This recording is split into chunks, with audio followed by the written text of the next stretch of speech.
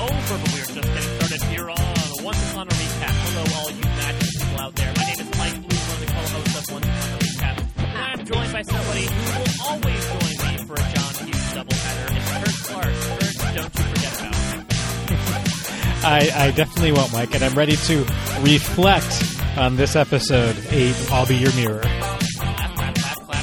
Fantastic. Oh, gosh. I guess John Hughes is an upgrade from Harold and Maude, right? Henry is an old soul, truly, unless he's just so deprived of modern resources that he has to rely on movies from the 80s. I'm just waiting for the version of Once Upon a Time where he gets Emma to come back to Storybrooke so she can find out which of the townspeople are the princess and the jock and the nerd. So I don't know if we're going to see that little bit of fan fiction or not. And then Evil Queen's going to put them all in magical detention in the crypt. Exactly. That'd be fun to see, actually, to be honest. So I've been intrigued to hear right at the top, Kurt, what did you think about this episode? Because I will say, and I'm going to say the same thing about last episode as well, I feel like we're sort of riding this nostalgia wave, speaking towards nostalgia a little bit with Henry's choice in movies. Both these episodes felt very old school in that they're addressing relationships and characters that have been inherent and part of the Once Upon a Time lore since the first season. I liked this episode a lot more than I liked the last episode. I agree. The last episode, to me, and just to recap, recap how much we vehemently disagree with everyone else on the internet. Yeah, I mean, to me, the last episode, you could have gotten to the ending, the same ending, while cutting out the 50 minutes in the middle of the episode. I don't think it necessarily changed anything much. They realized how much they loved each other. Boom, they went on. Here, I felt like we've got like 3 or 4 different new potential story arcs going off in different directions. Like I felt like this episode set up more than any of the most of the earlier episodes did. I think some of the other earlier episodes would wrap up a couple storylines, maybe introduce 1 or 2. But it always seemed like for the previous several episodes, if not most of the episodes, it seemed like you were down in terms of your net number of storylines. More were wrapped up than were set in motion. And here I felt that we have a lot of different things potentially being to explore over the next few episodes, which really intrigues me. I think the one thing that I'm really noticing is a difference between my enjoyment of this episode and perhaps not so much the last episode. No flashbacks this episode. And I think something that we talked a lot about last episode was we felt the flashback was, for lack of a better term, extraneous. It really told us nothing new about the story except for, this is the time that Snow White and Prince Charming kind of met, but they didn't realize it. Here, there's no chaff, really. It's all hearty wheat that they can till all they want to, and they tilled a lot this episode. There was 3 storylines going on at once. As a result, they were able to dedicate more time to it. So I really enjoyed this episode as well. And I want to start out by talking about something that's a little different from Once Upon a Time. I know we were talking about stuff that's inherent to the initial theming of the show, but in line with these first scenes, we're seeing the immediate repercussions of this curse that's being held over Snow White and Prince Charming, the switch off, if you will, where only one of them can be awake at a time. And after the first scene, we get this montage set to music of the two of them going about their day. What did you think about that? And did that feel like a Once Upon a Time scene to you? It didn't feel like a Once Upon a Time scene, but I actually enjoyed it. I don't know if I want them doing it all the time, but part of it also comes from what I have to do as somebody who's going to be podcasting about the show. I take a lot of notes, and I will pause regularly to catch up, and I'll let instead of fast forwarding through commercials, I'll use that time to kind of catch up on my notes. But usually it's a lot of pause, take notes, pause, take notes. And for the montage, I kind of saw that a montage was coming, and I wasn't going to need to take notes for a couple minutes. So it was actually kind of nice to be able to sit back and just watch it and drink it in. So I actually liked it, but again, it wasn't just because I didn't have to take notes. I liked it just for the feeling of it as well. Yeah, it was very well done, and I know Dominic asked us, did you enjoy the montage? Seemed very Lost to me, which I liked, and it definitely harkened back to those early seasons of Lost when they would end the episode with a quick montage of characters set to music until Hurley's MP3 player ran out of battery, and then they sort of did away with that. But that's not something that Once Upon a Time does. They do underscoring sometimes, but it's orchestral. There's no vocals involved. I mean, I don't want to spoil too much of The Leftovers, but there's an episode of The Leftovers that starts very much like this episode. There's even someone that's comatose involved in it as well. So I was definitely getting flashbacks like that. But again, I thought it was really well done. I think they did a great job of sort of communicating what they're going through without actually having to say anything. You talk about taking notes for the show. Once Upon a Time is a very verbose show. They talk a lot. They explain everything in every scene. So this is an example where, like, you get some breathing room, which is interesting because, again, it's something I don't feel like is a quote-unquote Once Upon a Time scene, but as a scene from television, I really enjoyed it. Yeah, I think I would like to see more of the just kind of letting it breathe room in terms of people potentially just kind of doing business and you kind of drinking that and people not having to necessarily narrate everything. I think the closest we potentially get to this is, you know, at many episodes you'll have somebody kind of soliloquizing at the end of it as it kind of, you see scenes from different people doing different things. So, you know, Emma's talking or Hook's talking, but then as they're going on this longer monologue, they, you know, it cuts to Regina doing something. They're continuing to talk. It cuts to Charming and Snow. It cuts to Gold. But one person's talking over all that. That's kind of the closest thing I think we get to this sort of thing. Mm-hmm. But like I said, I wouldn't mind seeing more of it. And maybe it'll feel more normal if we do see more of it. I did notice that the first lyric we hear in this montage is "Yellow is the color of my true love's hair." Are they hinting that maybe these two are not faithful to each other because they both have dark hair? Just saying. Nah. Where's Cinderella been? What's she doing now? Is this introducing Rapunzel again? I don't know. Well, no, actually, Rapunzel didn't have blonde hair, very notably. It's I don't know. It's I wouldn't mind seeing more experiments like this. I mean, and kind of speaking of experimental storytelling, Dominic on Twitter asked me a couple days ago, "Are you surprised there's ever been a Once Upon a Time musical episode?" Not that I want that, but seems obvious. No, Once Upon a Time, more with feeling. Yes, nicely done. I don't know if they're going to go full Buffy in this. I'm not necessarily sure I want to see that, but given how much of this is based off of Disney movies and how many of those Disney movies, animated movies, are musicals, I am a little bit surprised we've not seen a musical episode yet. Well, can any of them sing?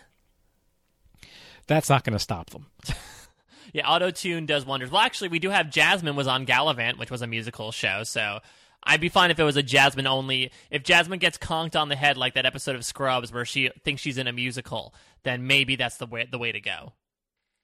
So we get to the crypt, and this is really the heart, for lack of a better term, of Emma and Regina's big plan, is that earlier on in the episode, Snow realized that the Evil Queen was watching them through the mirror in their bedroom. That gives them the idea that they're going to try to trap the Evil Queen in this mirror realm in a world where she wouldn't be able to get out. And we do have Emma sort of dropping a breadcrumb here, mentioning the dragon. I'm surprised. You're surprised that it took him this long to remember the dragon and the idea that, oh, we should probably think about this all magical being that could possibly help us? Here's the thing: is I also don't know how long it's been since this has all gone down. I haven't. I mean, this might be one of those things where the fact that we podcast once a week about it is kind of fooling us into forgetting the fact that only 6 days have elapsed in Storybrooke. I'd have to go back and think how many sleeps we've had, but I'm willing to give them the benefit of the doubt for not having reached out to the dragon quite yet. I mean, I'm gonna say maybe it's been like a week and a half, 2 weeks in time.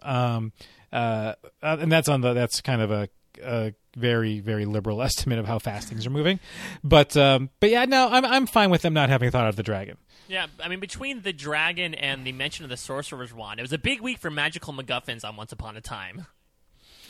Yes, But I'm not, if you look at the MacGuffin as being the thing that really doesn't end up mattering, it's just the thing that drives the story forward. I'm not so sure that the MacGuffins are the MacGuffins. I think that lots of the things that were mentioned, I think that the sapling could very well have been a MacGuffin from last week. But this week, I'm not sure. I don't think we've necessarily seen the end of the dragon, the end of the sorcerer's wand. I think we're going to see potentially them playing a little bit more of a role down the road. So you think there might be faux Guffins going on? MacGuffins, sure. Yeah, MacGuffins, definitely. So we also get the appearance of Henry here. We sort of get the inklings of his storyline.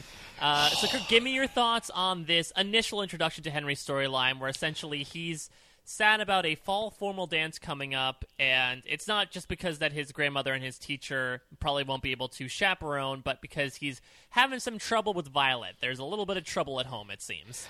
Well, I would give you my opinion on this, Mike, but I have to take you out to this this dress I saw on the street outside. Would you come take a look at this dress with me? Perfect. Oh. Well, we got some Violet back in some regard. I know we saw her very briefly when we went to the school in episode 4, but at least they're not lilying her. They're actually making her a part of this town, which I think is nice. That's true. We'll talk about Lily more later, but. Yeah, I don't know. Like, I guess the way that it was introduced seemed a little bit forced to me. Like, if that was interesting, like Henry participating in this plan to trap the queen, we'll offer him up as bait. He's willing to do it because it'll distract me from the fall formal. And then we start going down this road. I'm like, no. It's just stop. Pump the brakes. We don't need to know about Henry's issues with the fall formal. And I like how it gives Emma the chance to give one of the morals of the episode is don't sacrifice who you are when interacting with those you love. And it's like, okay, you got that out. But I wasn't. Again, it seemed like one of those things where let's give Henry something to do, and I would have been happy if it wasn't the fall formal. Yeah, I mean, I think obviously the Henry Regina / Evil Queen stuff is the much meatier part than the Henry Violet stuff, but since one kind of is going to inform the other when Evil Queen is trying to give Henry advice about it, I guess I can forgive it. But yeah, it was a weird, shoehorned in talk about it, because again, we barely have seen Violet this season, so to have Henry have to again come in and give all this exposition about exactly what's going on and what their relationship has been going through, it was a little much. Yeah. But I was glad for the role that Henry had in the whole Regina and Emma needing to contact him through the mirror, and him being confronted with the reality of life that the queen wants to present to him. I liked all of that interaction. It was like I could have done without the fall formal and maybe even a briefer cameo from Violet. Well, let's skip the fall formal talk for now, and we'll get to Henry's involvement specifically with this mirror plan. We're down by the beach. Do you remember Henry being such a fraidy cat? Evil Queen's going to talk about it here with his fear of seagulls, but she seems to be alluding to the fact that, Henry would pee his pants if a leaf fell on his head. And I just had a Survivor leaf, little flash forward there. I guess Henry has become the Suri, and that he's become a much more important part of the storyline than we initially thought.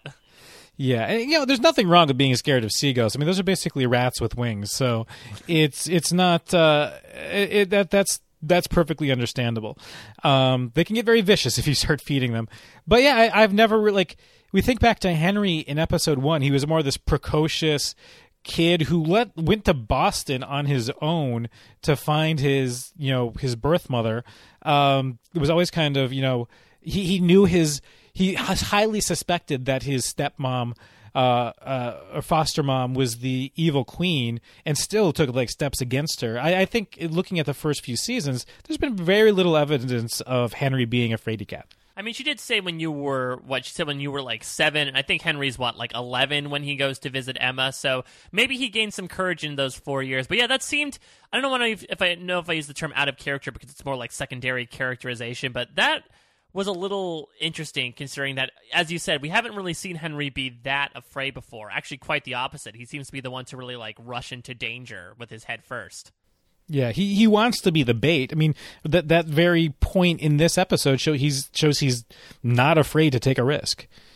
Kurt, should we impart a lesson on these characters in Once Upon a Time to have your objects beside you at all times, or else somebody's going to switch them and trick you at the last moment? the queen is very good at getting items she's not supposed to. Well, we also had Hyde in episode 4, right? With like, oh, here's the twisty twist. I actually switched the vials at the last moment. Yeah. Bad guys are good at kind of stealing things out from underneath you. I think that's one thing we are learning from this season. Yeah, exactly. You have to have the nimblest hands in the world in order to be the best villain. Yeah, it's but the fact that we later see the evil queen in the guise of Regina kind of poof hooks a cell phone into appearance with a voicemail embedded into it, like just right behind him on a kitchen counter, kind of shows you the extent of her power. Absolutely, yeah. We're going to see. Well, I think we'll talk about like how good Evil Queen actually was on this scheme. We'll do like a Monday morning quarterback, but yeah, she's showing like the fullest extent of her powers, I believe. Yeah, she's we got to see her kind of like flex that muscle a little bit and see a little bit of what she can do. Yeah. So the plan that Emma and Regina have does not work out. The Evil Queen, as we talked about before, switched the mirrors, and so she sucks them up into the mirror world. I really liked the setting for the mirror world. It was like simple, very dark. I loved all the mirrors hanging around, and the idea that these are all mirrors that are in Storybrooke and you can look into them. I thought it was a really cool concept. Yeah, it was, but it also kind of highlights one of the issues that I have with Once Upon a Time is that it seems far too often we get introduced to a new world or setting, whether it be this world of mirrors or a particular corner of Oz or Wonderland. And it's like Oz and Wonderland were, things that we went back to in several episodes, but they also didn't typically, especially Oz, didn't necessarily take place or transpire over several consecutive episodes. So this was something where it was a really intriguing area that I almost would have, again, wished that they'd been trapped there for more than one episode and had to face a little bit of danger there. But it was really kind of go there and come back in the same episode, and I was hoping for a little bit more from that. Maybe we'll see it again. Maybe they'll introduce it again. But even shades of Dr. Whale's Black and White world, this is another one of those kind of possibly one and done settings that I'd love to see them revisit again. And again, stretch it out over a couple episodes. You've got a full season to work with. Yeah, you don't need to go the route of season 2 and have them, stranded in there for like 7 episodes. But there were some interesting like mysteries in there as well. Like we found out, I guess Sydney had a little hideout that he was building to eventually get out of the mirror. Like I would have loved to figure out more about that, because you forget, Sydney lived in the mirror for God knows how many years. He must, there must be other parts to explore than just sitting there bored out of your mind. Yeah, in fact, when they hear somebody approaching them and it ends up being the dragon, I was actually initially thinking it was going to be like some manifestation of Sydney or something. But I saw the Land of Mirrors and I immediately wondered, is this where Sydney kind of hung out? And it turns out it was. So it seems like these two are kind of up a creek without a paddle, if you will, as they don't have magic in this land and they have no way of communicating with everyone because these are all one-way mirrors. They're, I guess, they're in the metaphoric magical interrogation room, and they can't talk to anyone that's behind the glass there. But Emma thinks that their savior lies in Henry, but Evil Queen's trying her best to distract Henry as she disguises herself as Regina. Kurt, I'm trying to remember, is this the first time that Evil Queen has actually disguised herself as Regina this season? Yes. We've seen Evil Queen disguise herself as Dr. Hopper, but I believe that this is the first time that the Evil Queen has tried to put one over on the heroes, so to speak. And why has she never even thought about doing that before? I don't know. And, as confident, I want to say that confidently and just move on, whereas in the back of my head, I'm like searching through all the episodes and making sure. We have our fact checker. We have lots of devoted fans out there that will definitely correct us. But if she did, this seems like a large amount of time. I know we can, like you were talking about with the dragon, we don't know how much time has passed since the Evil Queen has become a living concept. But you would think one of her first things is, oh, great, I look just like Regina. Perfect. Let me sow some seeds of discontent by pretending to be Regina and just spreading a bunch of crap around. Yeah, on the same note, we've never seen Regina do this with the Queen in terms of like trying to figure out what's up with Zelena, what's up with Gold. Well, the closest we saw was the note, the note writing. Yeah, I was saying that's the closest that we've gotten. But in terms of, Emma could have wrote that. I mean, maybe the fact that maybe they have the same handwriting, and that's what I'm assuming. But who says that Zelina is going to recognize her sister's handwriting at this point? So yeah, but we haven't seen really either of them take on the visual guise of the other. What did you think about, how would you grade the Evil Queen's acting job in this scene of her trying to be Regina and tell everyone that everything's fine? Emma went to go look for the dragon. Here, Henry, pick a tie for the dance. I actually thought I was fine at this point. I think a little bit later on when she's trying to convince Henry that he's a prince and Violet's just a mere commoner, I think that's kind of straying a little bit from what Regina would probably tell him. But I think here in the in Shea Charming, I think it did fine. She did a good job of hiding things. I think the closest she got though was when she was chatting with Snow White, and Snow White basically says how awesome it is that she got rid of the part of her that sucked. And, I love that. I love Snow White talking crap about the Evil Queen. And the Queen's like, oh, she wasn't that bad, and that didn't cause Snow to bat an eye. But I think that was like the worst she got to kind of straying off of her role here. But otherwise, I think she was okay in Charming Loft. I give her a B-, which is still a solid passing grade. Yeah, that's a solid 80. I would say her weakest moment for me was when, she says, "Oh, Henry, we did just fine. I got rid of her." And Hook's like, "Oh, yeah, and what about Emma?" And you could see the second where the wheels in her head start turning, and you realize, like, oh, you didn't have a lie plan for if someone asked what happened to Emma. She's like, "Oh, Emma's fine. She went with the dragon." And, thank God she conjured that voicemail to back herself up, because I was not buying it when she said where Emma went. Yeah, but some magic covered for her lies, which seems part and parcel to being the Evil Queen. Yes, exactly. If only Emma was there, she could use her supposed superpower to see right through that. Well, let's talk about another thing that you love, Kurt. Some nice Belle Gold drama, shall we? Yeah.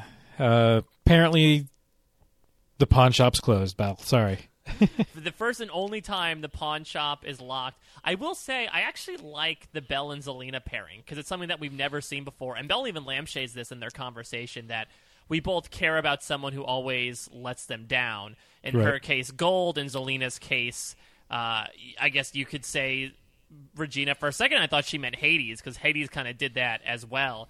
But this is a character pairing that, in spite of 5.5 seasons of Once Upon a Time, we really have not seen this pairing happen yet. So I was happy to see it.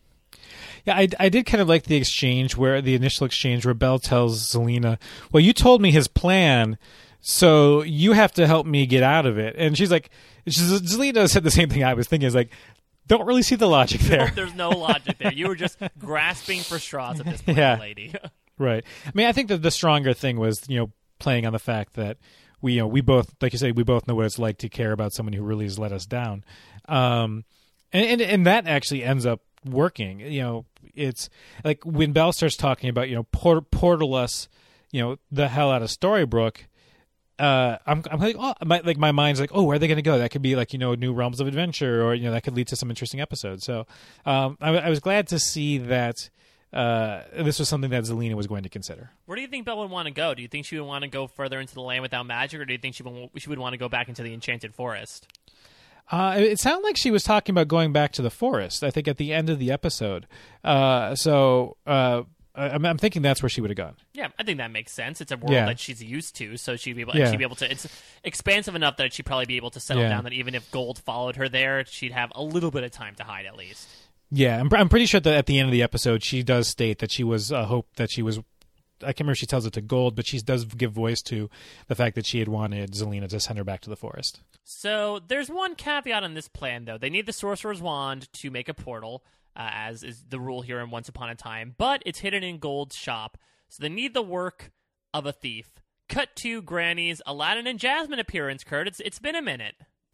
Yeah, I think last week we had conjectured that they were off to help save Agrabah, but apparently they really hadn't gotten to that point yet. Well, Jasmine wants to. They just are sort of stuck there. She definitely is sort of the naysayer in this relationship, where if they proposition the heist, if you will, Aladdin's up for it, but Jasmine is very hesitant to do so. But then Zelina's going to foist her own guilt upon these people. I guess it's sort of like the guilt chain by saying, like, hey, guys, remember when you brought the shears into existence, and now this is the reason why all this stuff is happening, so here, bring us back a wand. Yeah, it's... I mean, it's... Jasmine's point of view here was kind of interesting in terms of at some undetermined point down the road you have to help me save Agrabah, so you can't do this. I thought it was very. Her argument seemed weak, whereas I think almost Aladdin's what's in it for me seemed a little bit more, I think, on point in terms of why she'd do this, or this. But Jasmine's whole this isn't your battle was kind of rank false in terms of what I was thinking she would eventually what I was thinking she would actually want him to do. Yeah, you want him to be savior, you want him to be a hero. He seems reluctant. If this is something you could get him to do, if anything, that seems like it might build momentum towards him helping you find Agrabah again. And I like how this is also building towards Aladdin. I think overarching narrative of it's essentially how Aladdin got his groove back, in that he feels that he's sort of a broken man now that he's separated himself from the ties of being the savior, and now they're sort of convincing him hey, even though you don't have the magic, you're still the savior. You can still use these skills. Sort of like what they talked about with Emma in the Cinderella episode of, you might have the savior spasms and you might not have magic, but you can still use your inherent skills that you had before you realized you were the savior to help us out. Right. And then again, the whole logical point about, without you, because of you, Gold has the shears. Because Gold has the shears, Belle's in trouble. And because Belle's in trouble, we need to get her out. Definitely. We'll talk more about the robbery scene later, but we do have a question from Jessica Frey about who is the best thief out of this bunch. We have Emma, Neil, Robin Hood, Aladdin, and Will Scarlet. Out of those 5, does anyone stick out in particular for you as the best thief amongst them? Even though we didn't get much of him in Once Upon a Time and more in Once Upon a Time in Wonderland, I actually, when they were talking about, I know where we can get a thief, my mind was like, you're going to go, Will Scarlet's going to, appear again? But apparently he didn't. So my mind immediately went to Will Scarlet. I'd agree. And I agree that, Season 4, criminally deprived Will Scarlet of a lot of material. I still see no reason why they decided to bring him in. But yeah, I say he's the best thief among them because he's really good at what he does. Yeah. So, but they couldn't get him, so they got the bench warmer. Yeah, I get it. He was the pinch hitter, I guess. So we have the Evil Queen walking into Gold's shop here. He immediately catches on to the ruse, and we have a talk here about this might be a MacGuffin or a faux guffin, the Hammer of Hephaestus, which is the first time we've heard about this, which gives magic to those who have none. Are we getting to a little bit of Norse mythology territory here, Kurt, but using Greek mythology? Hephaestus was the Greek god of blacksmiths and stuff. So this was legitimately an item. It kind of had, shades of, it was a little bit Thor-like, but he was the god of smiths. It does make me wonder, looking back at, I can't remember which season it was, but when we first pointed out that in the sweeping view of the Beast's Gold's castle, where he had kind of a collection of all these wondrous items, I thought I saw what looked like Thor's hammer, and I've given voice to that many times. Maybe it was the hammer of Hephaestus. I doubt it. I'm guessing that was still Thor's hammer. But yeah, I think this was only shades of Norse mythology in such that Hephaestus and Thor both have hammers. I think it's interesting that if you're comparing the two, Mjolnir, it can be utilized by Thor, by someone who has magic essentially, whereas this does the opposite. It provides magic to those who use it, so it has a different use. I just thought, big hammer used by a god. I'm thinking Mjolnir at first. Yeah, I don't know why they didn't directly go there. Maybe it's just because they've dipped into Greek mythology a lot more than they've dipped into Norse mythology. Yeah, for all intents and purposes, we're assuming that Greek mythology is the de facto religion on Once Upon a Time. We went to we went to Mount Olympus. Yeah, exactly. So I was curious where this was going to potentially lead and what exactly this is going to do. I thought it was going to actually have more to do with Henry's relationship with Violet than it actually ended up doing, but we'll talk a little bit more about what the hammer ends up doing when we get to that point in the narrative. So the Gold Evil Queen relationship is obviously something that is fraught with complications and a little bit of eye rolls from the community at large. But did you make anything of this conversation that they ended this scene with where, Gold says villains don't get their happy endings. Evil Queen says, I want to use this as a beginning. Gold says love is weakness. Evil Queen says, I'm going to use love as a weapon. Are we getting sort of two different methodologies here? Are we going with like lawful evil versus chaotic evil? I think it's a little bit more about, being on the offense versus being on the defense. And I think that maybe what the Evil Queen is saying here is that as long as you're always on the offensive, nothing is a weakness. Anything can kind of be turned into a weapon. Here they just happen to be talking about, love. But as long as you're kind of always being the one who's the action taker, you're the one in control. And if you're kind of working by yourself, you always have to be the action taker. We could be a little bit of that at the end of the episode. So, yeah, but it's interesting. I see it tells a lot about each of the villains' motives and ways that they take action. Gold doesn't want to let love into his heart, whereas classic Evil Queen is who she is because of love. And so it's interesting. I was a little. I think I was more kind of skeeved out about the whole. Oh, I can pretend to be Regina if you'd like, Gold. Yeah, they're really. I wouldn't even say they're doubling down. They are like quadrupling down on that, and I don't think anybody wants that.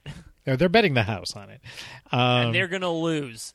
Yeah, and maybe it's when she said that she's planning on using this as love as a weapon, and she was going to use it on her son. That's why I thought Violet was going to maybe be involved, but it's more like the love that Henry has for Emma and Regina. But it was an interesting scene, and it still left me wondering what was going to be done. What is the hammer going to be used for? Yes, I don't know how I feel about the fact that they seem to be boiling down the difference between the Evil Queen and Regina as to like, well, Evil Queen, you're technically weaker because you don't have love. Because as you said, it's more complicated than that. And maybe, the Evil Queen parts of Regina that got separated out don't have anything to do with Daniel, but she essentially turned into the Evil Queen because of him. So you would think that you're digging the knife a little bit into her by saying, like, well, you're always going to be alone, when, yeah, she kind of is because the love of her life got killed.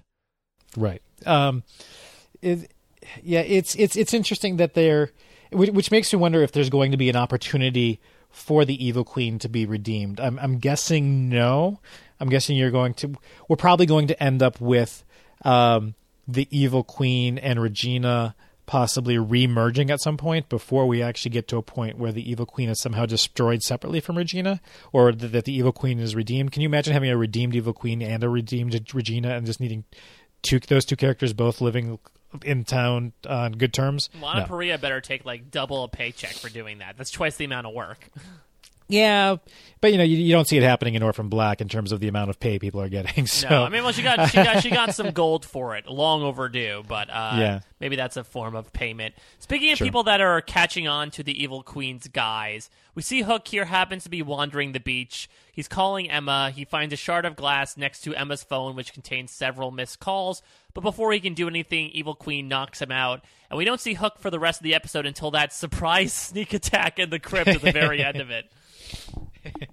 Yeah, and this is kind of a case of I don't necessarily think that Hook would have put two and two together from seeing the shards of glass in Emma's phone. Maybe, because I guess that means I think it would have meant that Emma was actually in trouble, but I don't think he would have put together that the Queen was not the Queen. That Regina wasn't Regina. I don't know, Kurt. These people have been able to... they've been on the wise of the past few episodes. They've been able to put things together pretty quickly. Remember last episode when it was like, oh, okay, this happened, this person said this thing, oh, it must be the Evil Queen. Quick, I have an idea now of what to do. But those leaps of logic don't happen correctly from episode to episode. It's like a good 4-episode gap before that happens. So... But, so the Queen jumped the gun, and, I don't know why she didn't just finish off Hook.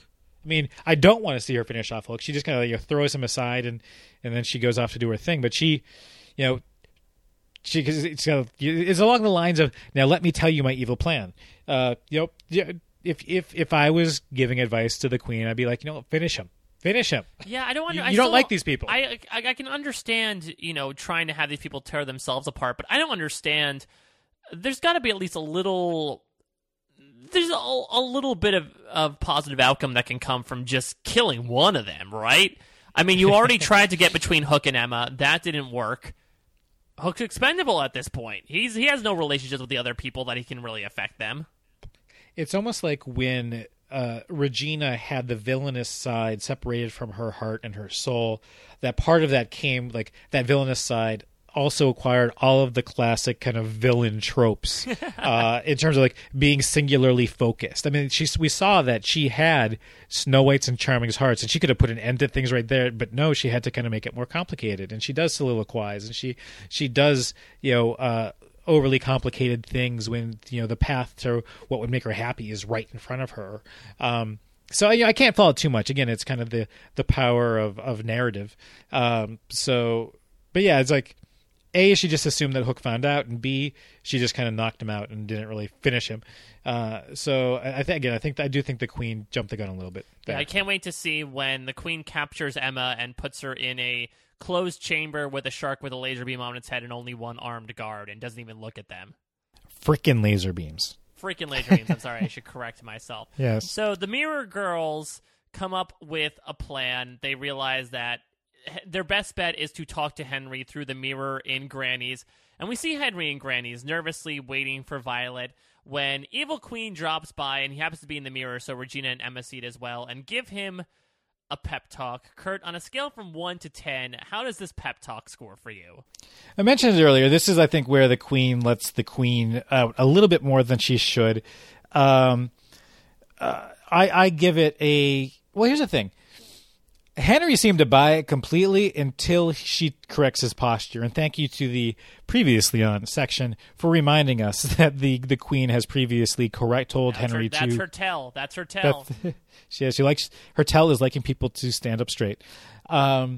So I'd say that despite Henry seeming to buy it, I just give the pep talk like a 3.5. It let way too many things slip in terms of her being the Queen.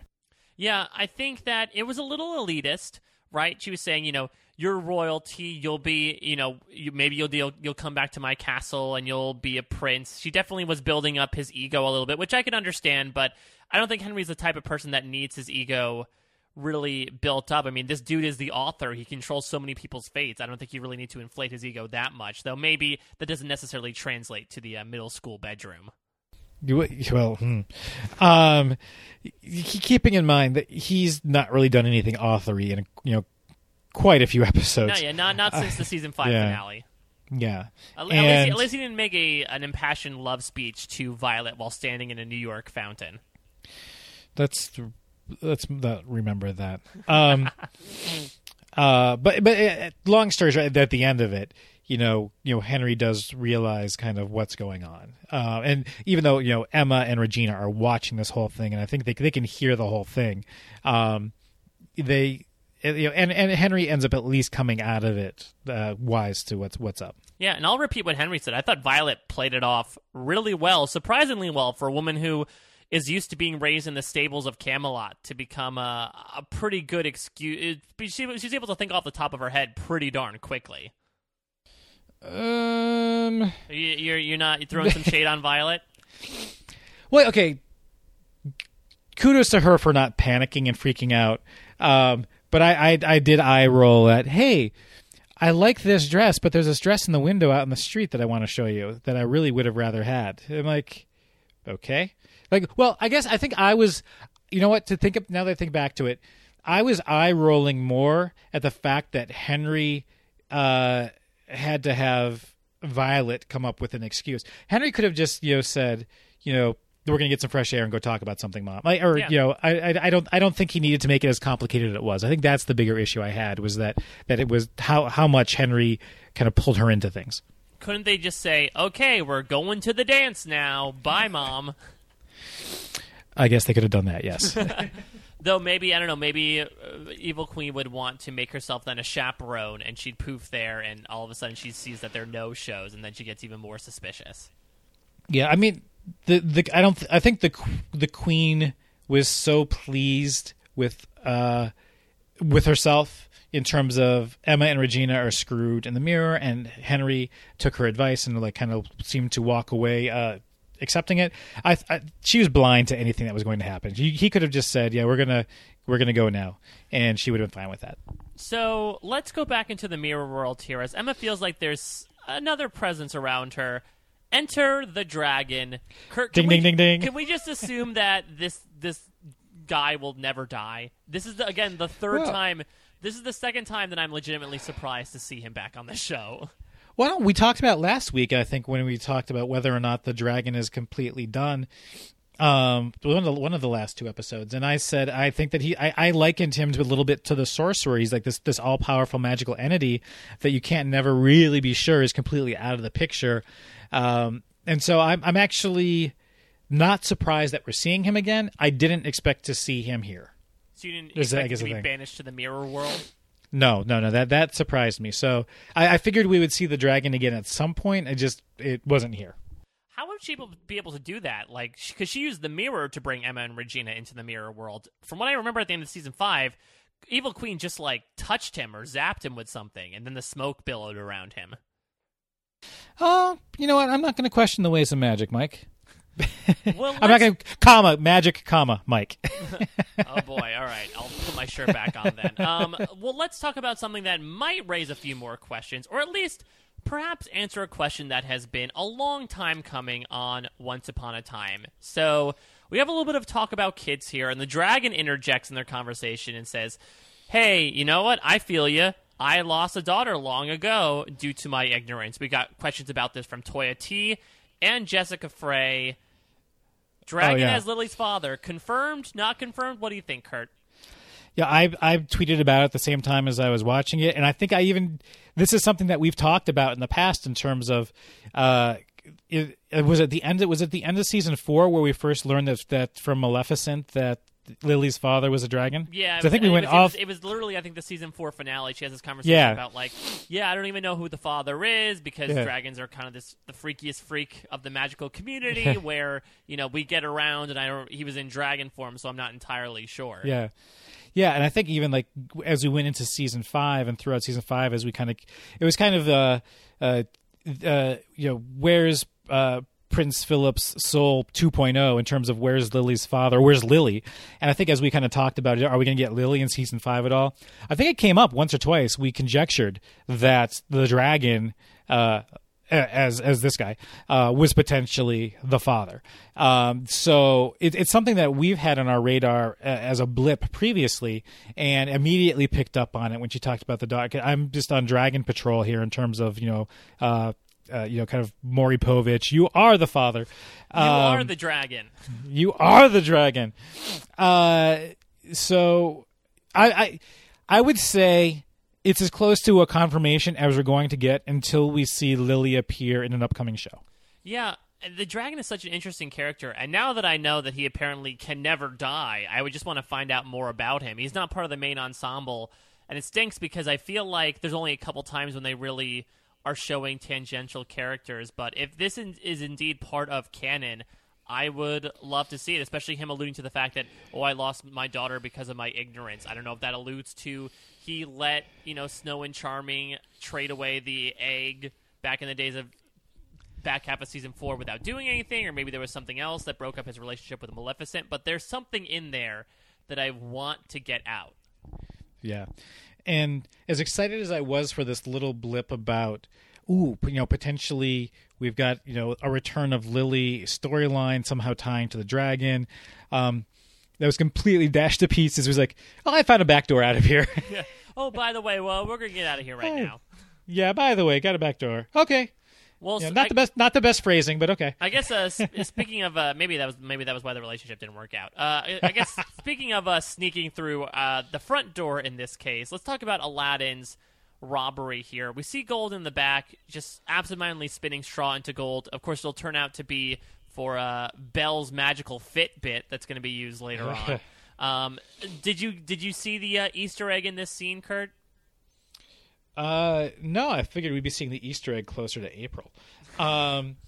No, was it the monkey? It was the monkey. Was Apu the monkey? If you notice, the monkey was dressed similarly to Apu Yeah. in that I think it had a red vest on, it had like a purple and cap. red fez on. So I think we talked a couple weeks ago about like, okay, it's weird that there's no Raja, there's no Abu, but Once Upon a Time is sort of iffy on doing, the animals. But I guess this is sort of like the nod to it. Well, we did get Apu before in the Cave of Wonder. He was like a Apu figurine that he used in the Indiana Jones kind of balance this on the blade to counterbalance it. The little golden monkey statue looked like him as well. The Shrine of the Silver Monkey, yes. Yeah. So it was a nice callback, and even Aladdin thanked him, which was also just kind of a nice nod as well. And luckily, I think he kind of dove behind the counter or something, and while he was down there, he found a kind of a hidden panel. Yeah, was that good thieving skills, or do you think that was just dumb luck? Dumb luck. Because I feel like Gold's gonna poof into the room later and say like, "Oh yeah, I knew something was going on." So again, you have to wonder, did he know about this the entire time and let it happen? If not, I feel like he would have lasted maybe another 5 seconds in there anyway before Gold found him. Yeah, but maybe the best thieves are the ones that have dumb luck. So kudos to him. I'm not going to hold it against him. Yeah, he won't have too inflated of an ego. I know he feels like, okay, I'm not the savior, but I can still do this. But keep yourself in check, bro. Yeah, I mean, he was helping Jasmine break into the Cave of Wonder and steal something before he realized he was the savior. So even if he doesn't think he's the savior now, he can still pull off some thieving stuff. So just do it. Let's talk about the back door a little more. We're at Shea Sydney here. And while we're doing this, we get a little bit of something. Now, I know that Henry's going to be faced with a decision later on as to kill the dragon or let him kill his moms. I thought with this conversation for a second that they were going to kill the dragon, because the dragon tells Emma, "Oh, I know I can't break the curse over your parents, but I have a way, I can possibly help you." And he sort of stops there. And it made me think, like, okay, they're purposely keeping it vague so that he's going to die or disappear, and then they're going to be up a creek again. Yeah, and it kind of went that route, but instead he does end up kind of picking it back up again in terms of the explanation and in terms of guiding them towards the mirror jigsaw puzzle. Yeah. So we got a question from Jeffrey. Do they have to put the mirror together to win immunity? I guess they're pretty immune by being in the mirror world, but I guess if they want to win the reward of getting back to their own camp. Yeah, it was definitely a reward. They got to go to this beautiful town on the island, the town called Storybrooke, and they got to bring someone with them to experience it as well. So yeah, that definitely a reward, not necessarily immunity. It's interesting that the dragon's like, "Oh, I couldn't put this together, but I think together we can." Is he just bad at puzzles? I guess, unless like there was some sort of like people who could wield magic had to do it, but he can wield magic. I'm not sure. It's like it wasn't like it was like 1,000-piece jigsaw puzzle. No, either. It was like what, like 30? Exactly. So I'm not quite sure what was up with that, unless it was like one of these things where, because it was kind of on a mostly vertical surface, if you had to have like multiple hands holding multiple pieces in place while you put key pieces in place. No. Because remember, Regina held up a piece that theoretically should defy gravity, but it almost like it did like the what you might do with like a puzzle online, where if you get relatively near the place, it'll automatically fall in place. That's true. Yeah, I'm not sure why he needed multiple people to do it. That's just kind Maybe of in he's just question. lazy. Yeah, that could be it as well. Well, the jig is up on the outside world as well, as Henry tries to talk to his moms through the crypt, and the evil queen is just flat out in her regalia. She's not even putting up a front anymore. And Henry even lampshades this. We get a mirroring to a little bit of the end of Empire Strikes Back, where Evil Queen is trying to convince Henry to turn to the dark side. Luckily, nobody loses their hand just yet. It wasn't mirroring. It was flat out calling out references to Darth Vader. Yeah.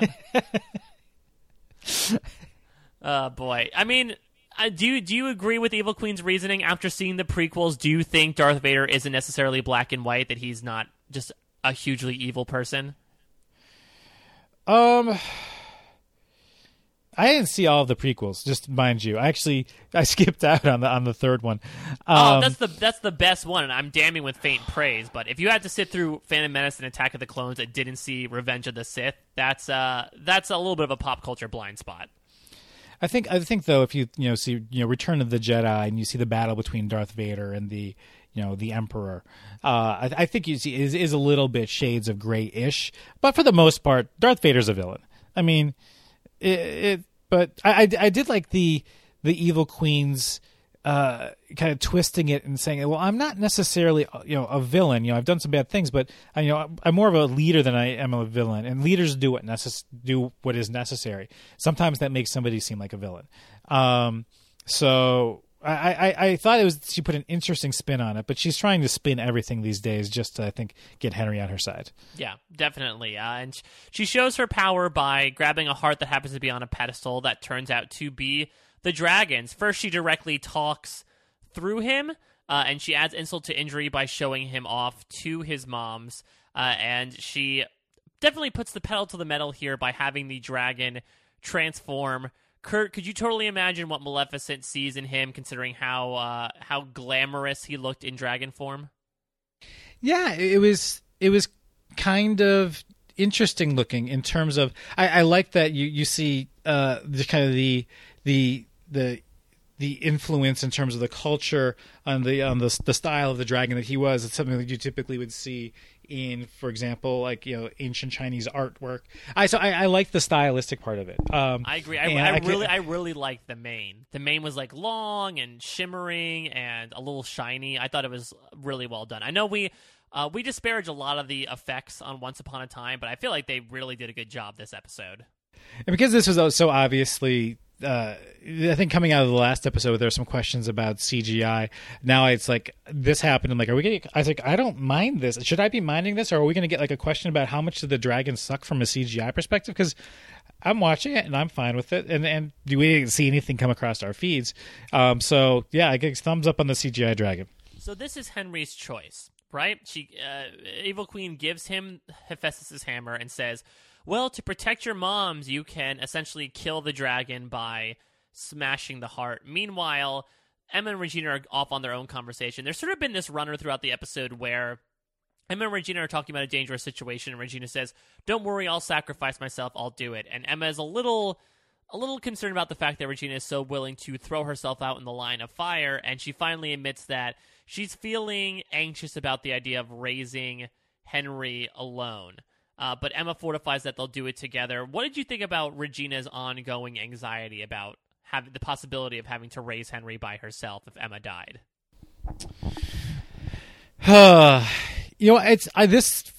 This conversation kind of frustrated me in terms of it seemed like both of them were basically saying, I want to be the one to do this because I trust you to raise Henry in my absence. And then their joint decision to both distract the dragon, I thought went counter to both of what they wanted. So I was actually confused by this whole thing and the decision process they went through.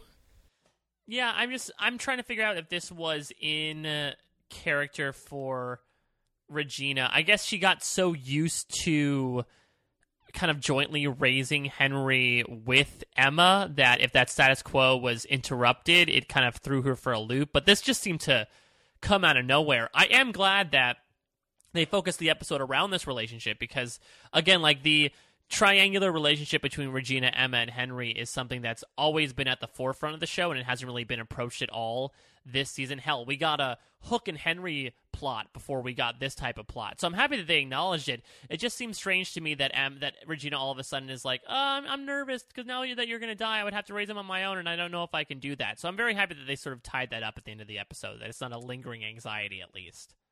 Yeah, I think that I think she's definitely has moved on from that point where, kind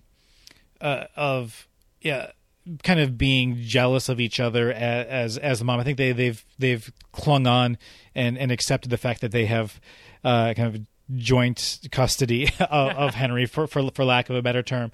But I know it seemed natural to me in terms of like the evolution. If anything, it was nice to show that that Regina has gotten to this point. I mean, how much of it is because the Queen has been the queen side of her has been pulled out of her soul. Maybe that's one of the things that has led to it. But it seemed nice that they were both acknowledging that I want you. Yeah, I want. If something happens to me, I want to make sure you're still here to take care of Henry, or or to kind of what you said. Also, the fact that I can't do it alone, regardless. But the fact that they both decided to put their lives in danger and potentially leaving Henry without a mom, I didn't think was necessarily a wise decision. So, did Henry, in that split second, see the dragon breathing fire and decide to take the hammer to the mirror, or do you think he just did it as sort of like, if we're going with like the Dark Knight example of like, oh, here's a device that will blow up the other boat, and the guy that just throws the device out of the window to sort of to give a third choice to it? Here's the thing: is like I didn't get the sense from Emma and Regina's plan that it required Henry to do anything from his side of the mirror. Yeah, they looked pretty shocked when the mirror ended up getting smashed.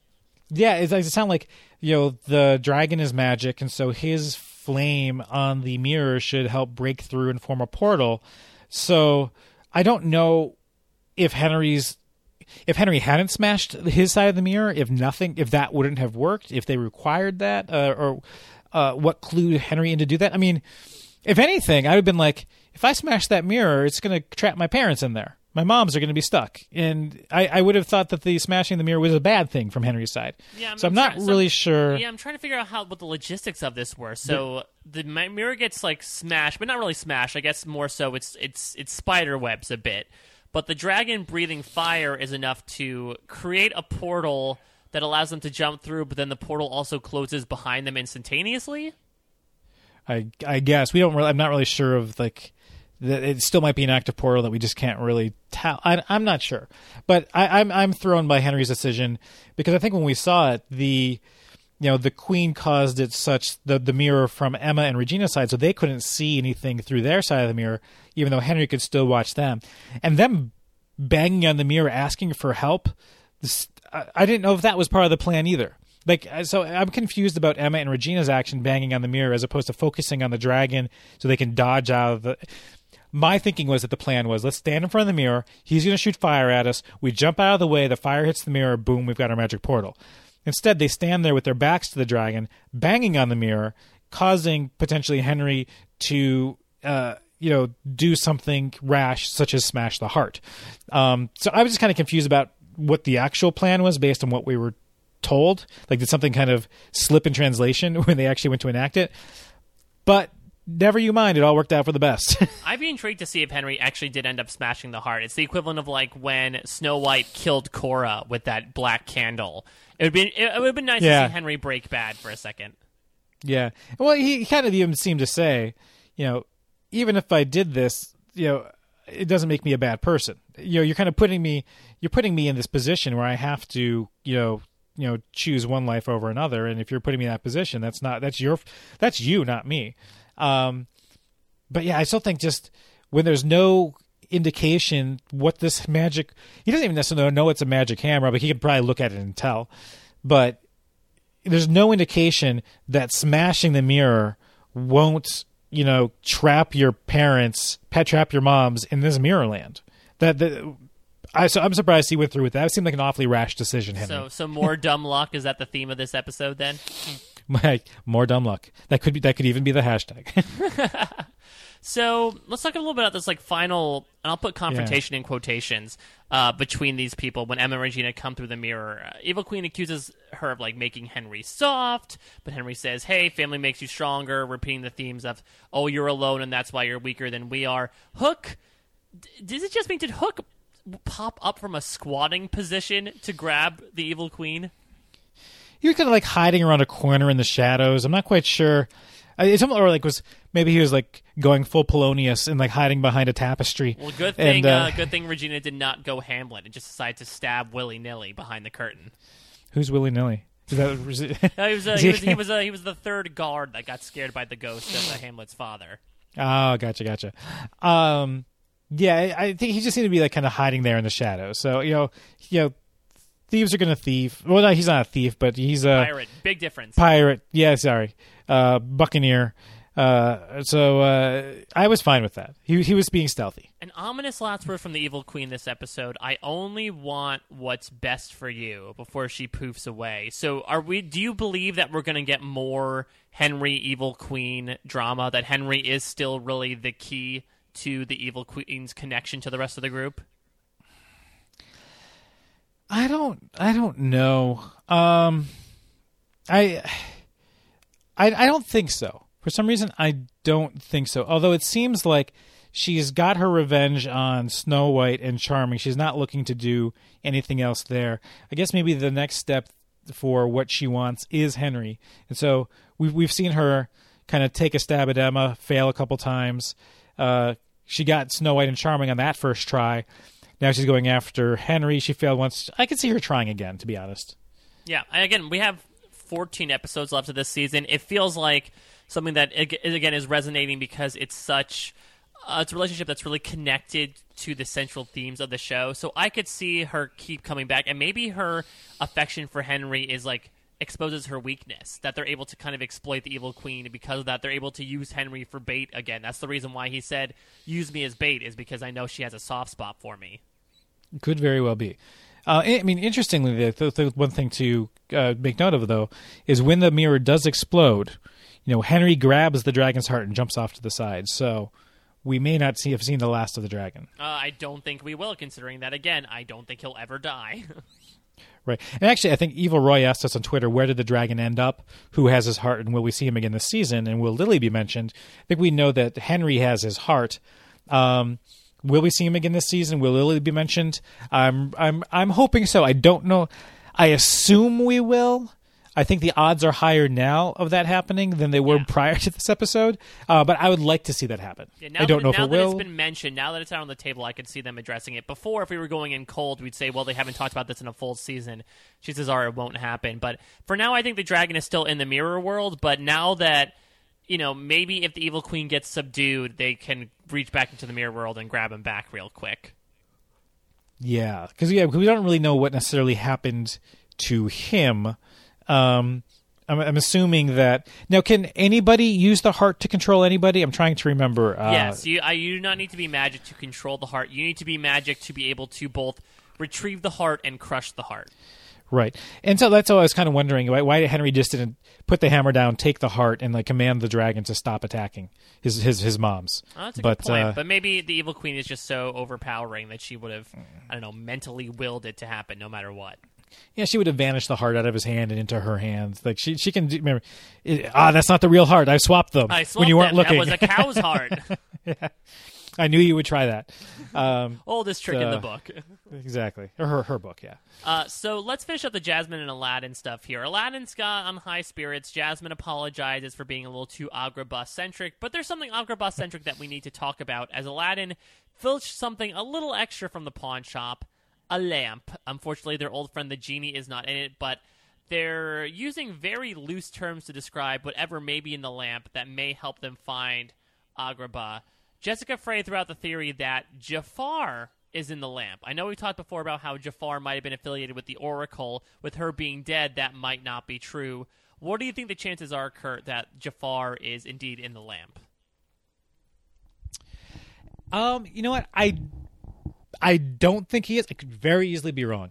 I don't think he is, because I almost get the impression that the last time I was going to say, we know that they saw Jafar vanish when Aladdin freed Jasmine from the hourglass. We also know that Jafar... So if that was the last time they saw Jafar, I was going to say no, because there wouldn't. I couldn't see there being a storyline where we suddenly see Jafar get into a lamp somehow at that point. But I almost forgot that we do see again Jafar with Aladdin when he's in the at peak savior spasms. He comes to basically say, nah, you are shaking. Yeah. So we don't really know what happens to Aladdin at that point. So I guess I could potentially see Jafar somehow ending up in the lamp then. I guess when I say I don't think Jafar is in the lamp, it's really me hoping Jafar is not in the lamp. Not in terms of, oh no, that would spell doom for Aladdin and Jasmine, but more in terms of I'm interested in seeing what is in the lamp in terms of more of a little bit of a unexpected manner. Not that Jafar would be expected, but I was just like, I'm kind of curious, like, for a new element to be introduced, and Jafar would not be a new element in the realm of Once Upon a Time. If Jafar was in the lamp, why would they be excited about him being in there? Well, that's the thing. I think if Jafar's in the lamp, it's because I think they're excited because it's a lamp that typically would hold a genie. I don't think they know what's in there. If they knew Jafar was in the lamp, they wouldn't be excited about it. That's what I'm saying. If Jafar is in a magic lamp, it's because he somehow ended up in one, and they don't realize it. I think they're just looking at this lamp as a potential opportunity. I'm not sure if maybe Aladdin's savior superpowers that he can sense if something has magical potential. I don't know, but maybe he knows there's something in the lamp. He just doesn't expect that it's Jafar because they don't know he's in one. Yeah. So I'm not sure, but you're right. It does seem he's pretty certain that there's something in this lamp. If he knew it was Jafar, he wouldn't be this excited. So, yeah. Yeah, I'm not sure, because I'd like to believe that theory, because as Jessica points out in her question as well, that's how the movie ends, that's how Wonderland ends, with Jafar being put in the lamp. But again, it seems like they're like, well, the genie's not in there, but I think I know who's in there, and they can help us save Agrabah. If they knew it was Jafar, they wouldn't react like that. They'd say, oh, great, Jafar's in the lamp, let's throw it to the bottom of the freaking ocean, which, of course, the Evil Queen would then poof back and put back in the shop. Unless there's like an Agrabah flashback we've yet to see where somehow, Jafar turns on his evil ways and helps Aladdin get rid of his savior spasms or save somebody, or they're best buds now. So unless there's again a flashback scene where they've mended their ways and they actually buddy, I don't necessarily see that. But yeah, it seemed weird. Like, it just seemed to me that somehow Aladdin knew there was something in the lamp. He didn't know what, but he assumed that it was going to be genie-like and therefore would help him. So I think it just feels like he knows there's something in the lamp.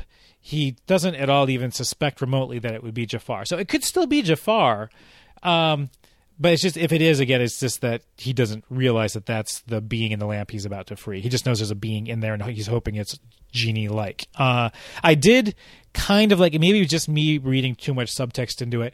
I didn't know if it almost seemed like it was a little bit of a nice nod to Robin Williams passing. Some of the things that were being said about the genie, like the genie isn't in here. My pal's moved on. He's, that's too bad. Oh, but he's free now.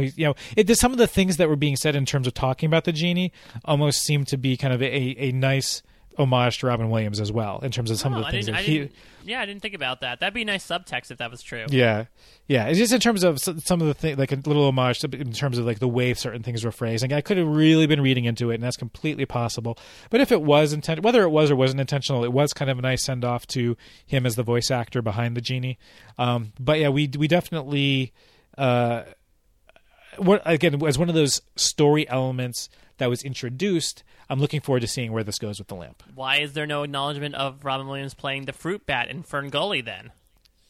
Because we haven't had the Fern Gully tie-in yet. No last rainforest here. I can't wait for that one when they say stop destroying the enchanted forest because there are creatures in there. Let's put a pin in that Aladdin stuff. I'm sure we will definitely be crossing that bridge sooner rather than later. Let's finish up our Zelina Gold Bell stuff here.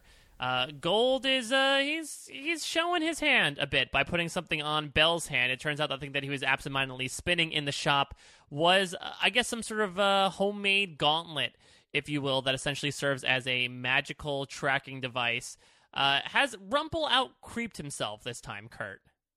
Yeah, we talked a bit about, was it a good idea for him to, imprison Belle on the ship? I know Brent was like, cannot support, Gold's actions in that case. You're really not doing yourself any favors imprisoning the one you love on the ship so she can't escape.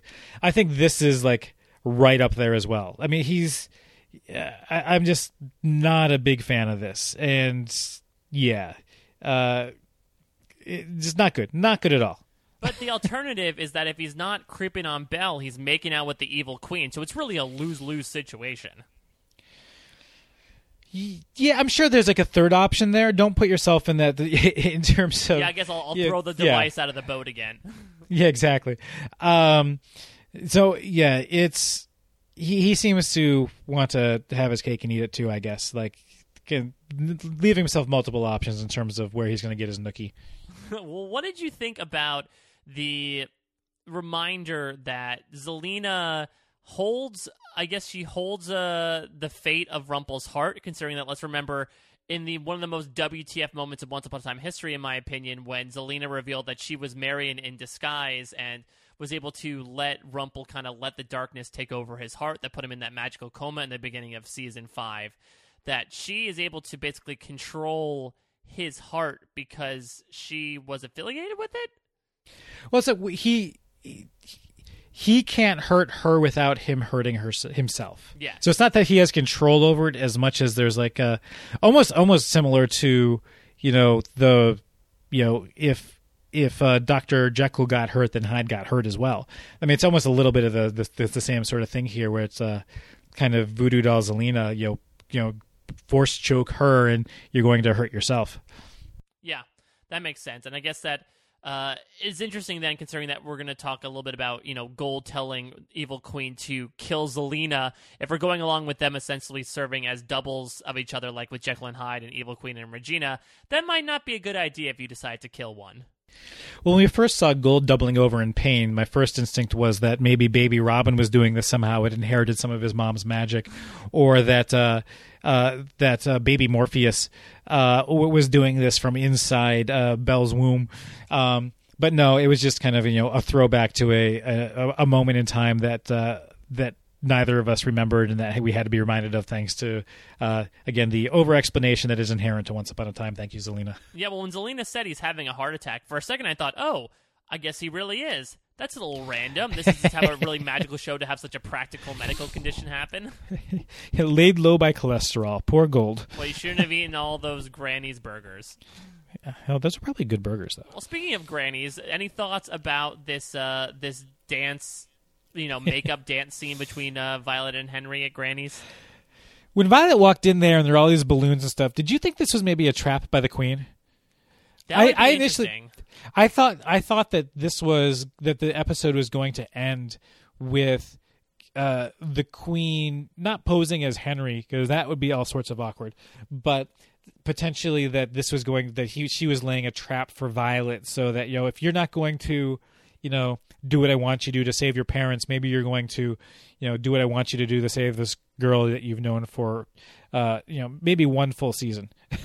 Yeah, well, Henry brings up before in the crypt, I put Violet somewhere where, you can't get to her. So maybe you would think that she would, take that as a threat or a challenge and decide to take her. But no, it just seems like a generally cute moment. I think the song playing in the bathroom was In My Dreams by Ruth B. I thought it was nice. It was, again, we're talking about moments in the beginning of the episode that let the pacing of the episode breathe. I feel like the end of the episode was sort of a nice bookend, and that there was more dialogue than that montage, but it was able to breathe, and they were just, silently dancing for a little bit, and it made you sort of catch your breath after experiencing all this stuff in the past 40 minutes.